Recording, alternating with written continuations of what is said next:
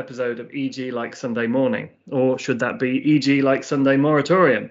There was only one topic we could devote today's podcast to, and indeed only one person who could do justice to it in audio form. I am joined, of course, by news editor Pui Guan Man, whose Wednesday this week was somewhat derailed by the government's announcement. Pui, for anyone who has just awoken from a coma and headed straight to the EG podcast channel for an update, what has happened this week? Thanks, Jess. So the scenario can sort of be summed up as, the government is essentially saying tenants should pay, but if you can't, you can still stay anyway. All right. The government has extended its ban on commercial tenant evictions for another 9 months to the end of next March, or more specifically, March rent day. In the finer print, there's also a separate ban on winding up petitions and statutory demands that will continue until the end of September, and restrictions on using the commercial rent arrears recovery process will also be extended. And so during this extension, the government plans to bring in some legislation for a new legally binding arbitration process to act as a kind of backstop for when negotiations on debts break down between landlords and occupiers. And they want this to be in place when the moratorium is lifted. Maybe we can come back to this point in a bit. There's so much to unpack. But unsurprisingly, retailers and hospitality are heaving a sigh of relief at the moment. So Helen Dickinson at the BRC said, that it came in the nick of time. Kate Nichols at UK Hospitality said that it will banish, it's quite dramatic, but she said it will banish a grim shadow that has hung menacingly over hospitality since the COVID crisis began. It's very poetic. Yeah, it's very dramatic. But for landlords, it's estimated that retail and hospitality operators owe about 6 billion already in rent debts. So by March 2022, what's that figure going to look like? Landlords won't have been able to get their income for 2 years at that point.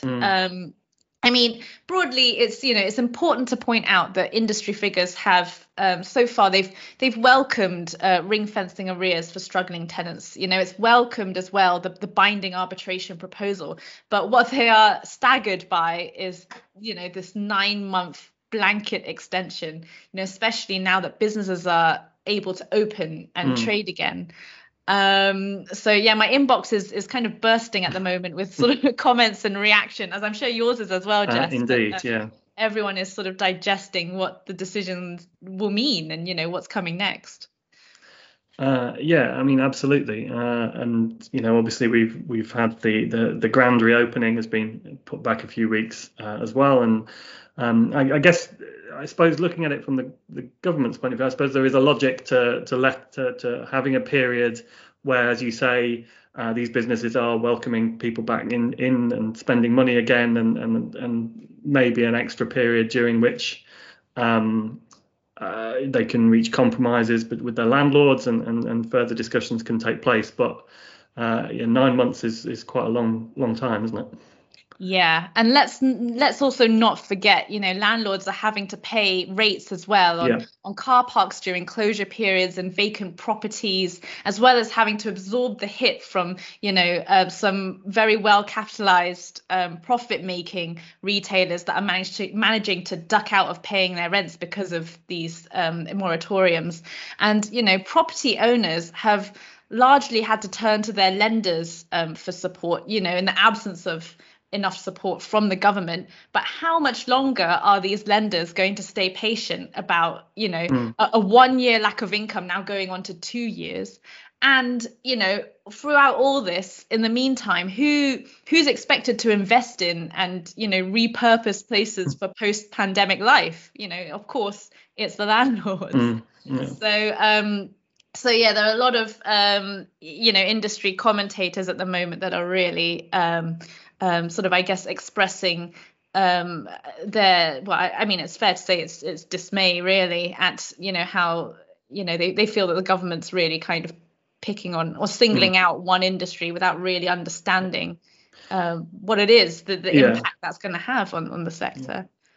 And there are quite a lot of question marks at the moment about this arbitration process. I mean, with spectacular timing this week, EG Legal published a piece from the Property Litigation Association on Wednesday morning. We published online on how they surveyed their members, 1,400 members, on what they felt should be the next step after moratorium, and so that they could provide their response to the government's call for evidence on how to proceed beyond the moratorium. And the piece is up online, and they talk through the various options that were put forward by the government, including lifting all restrictions, reinstating forfeiture, but maintaining restrictions on insolvency and CRA. But one thing that they did, the PLA members, and obviously it has to be remembered they are property litigators, so there's perhaps a degree of professional interest in this, but they were very much against mediation as not really being a suitable way forward for rent arrears, and found that has not been a successful way of resolving similar disputes in the past. And they also felt strongly against adjudication as a means of resolution, and what seems to have been put forward by the government, that there's been a degree of surprise that the word arbitration has been used rather than adjudication, which I think was maybe involved in the call for evidence. But it's certainly got people wondering what this process is going to involve, isn't it? Yeah. So I mean, I think it was in sort of the finer print where they said that it's I think all we know so far really is that it's going to be delivered by private arbitrators. Although I think, Jess, you'll have to tell me what that means or who they are, because I'm not sure what that. Well, I think conventionally in an arbitration, they're an arbitrator that is agreed between the parties. They're appointed by the parties, and then their decisions can be binding and enforced by the court. But yeah, we'll have to see what the government comes up with if the government is appointing a specific arbitrator or set of arbitrators to this. Yeah. But they as you say, they're planning legislation to sort all this out, and I'm sure our pages will be full in the next few weeks of different people commenting on what that legislation should and could involve. Absolutely. And I think there was something about there being an approval process to sort of prove that these people are impartial. But of course, that in itself is going to require a lot of, what is that going to entail exactly?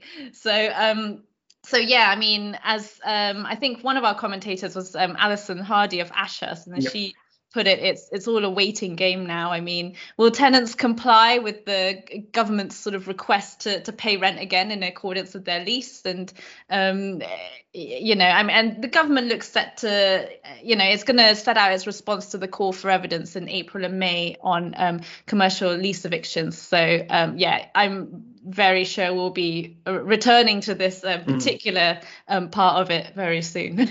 And I'm starting to wonder if a few landlords might all of a sudden be looking at those decisions we had a couple of months ago, that involving the Fragrance Shop and Cineworld and Mecca Bingo, the unpaid rent claims that were successful before a pair of High Court masters. It'll be interesting to see if people decide, well, actually the time has come to take things into our own hands and launch one of those claims, rather than waiting for whatever arbitration system the government comes up with, or putting things on hold until March next year, which is seems. I guess on a sort of related note, I suppose. I mean, there's another. I found another commentator's point quite interesting. Paul Burton, a partner at JMW Solicitors, who said, and I quote, that it's a classic kicking the can down the road situation, and it is unlikely in itself to save the occupier, but could only end up causing terminal damage to the landlord. I thought that was quite an interesting point. And he also added that, being a blanket extension, it fails to sort of differentiate between alternative types of businesses, and therefore could lead to a power imbalance between smaller landlords and the bigger profitable tenants. So I thought that was particularly noteworthy comment. Because there is a bit of a perception, isn't there, that the moratorium really at this point is disproportionately benefiting major chains who are more choosing not to pay than technically unable to pay. Oh, 100%. That's one of the points that Landsec Landsec's chief executive Mark Allen and British Land chief executive Simon Carter sort of teamed up to kind of to make that point. They highlighted that the government just doesn't seem to understand that the moratorium serves to enable this minority of well-capitalized retailers to withhold rent. And they've also said, I quote, "If our sector is to contribute meaningfully to the UK's economic recovery, it's vital that the government now prioritises the legislation to withdraw the moratorium as soon as possible and return the market to normal operations." And it's this whole sense of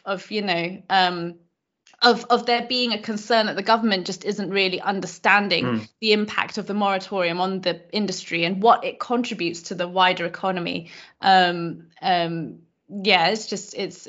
really interesting.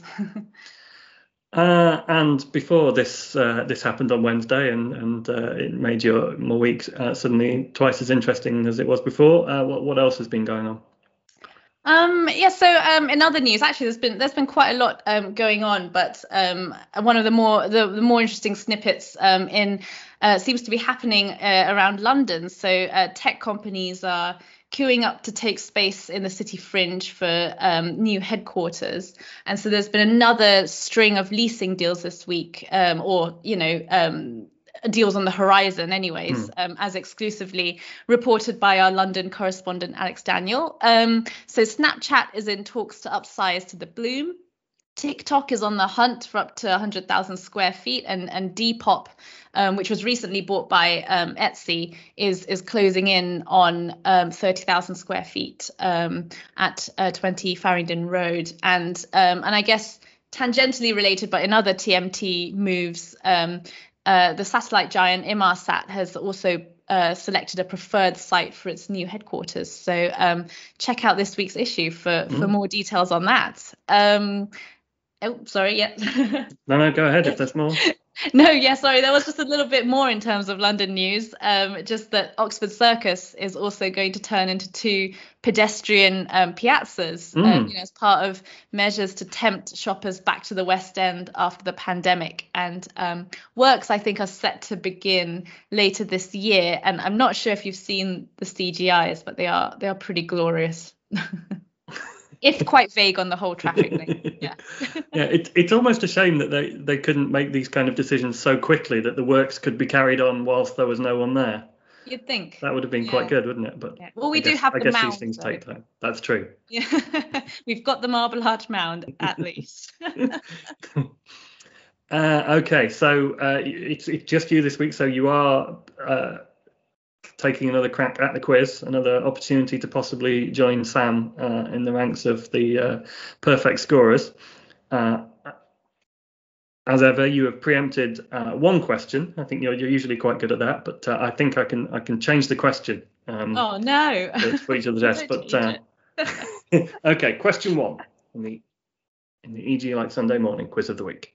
Which UK holiday hotspot looks set to benefit from a £300 million leisure scheme? It's Blackpool. It is Blackpool. Have you ever been to Blackpool? I haven't. I would love to, though. You should definitely. It's an experience that everyone should have at least once in their life. Okay, question 2.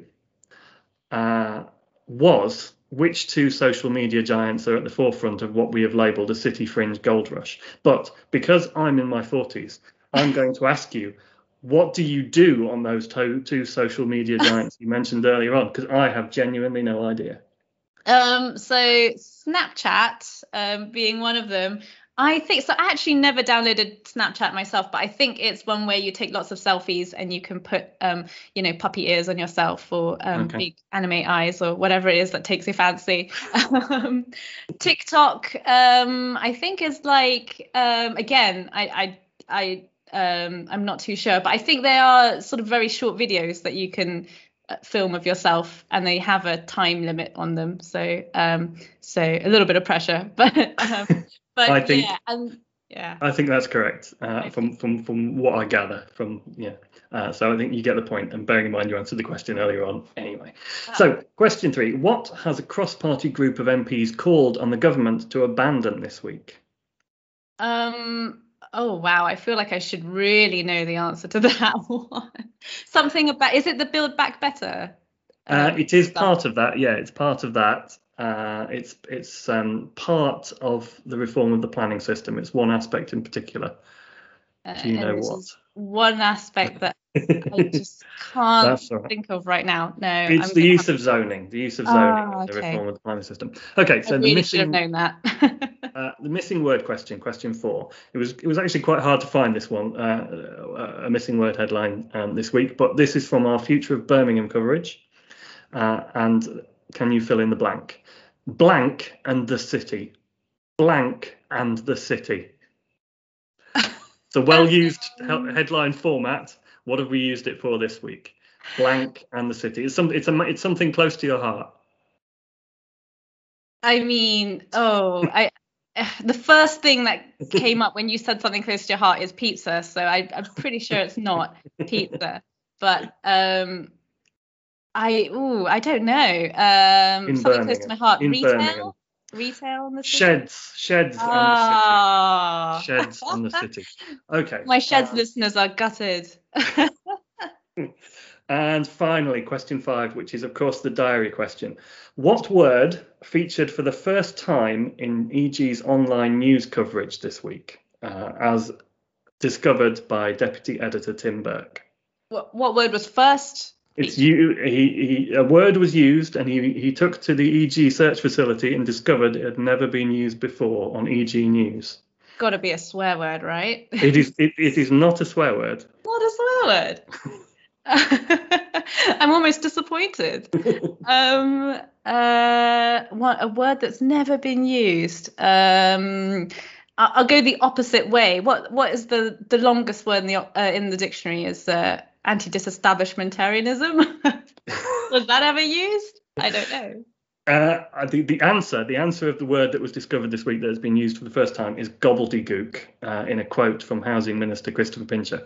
And obviously, our diary editor, who may or may not resemble the host of EG Like Sunday Morning, was inspired by this and did do a bit of searching and I think we think along very similar lines, Pui, because obviously the first thing I did was search for swear words naturally.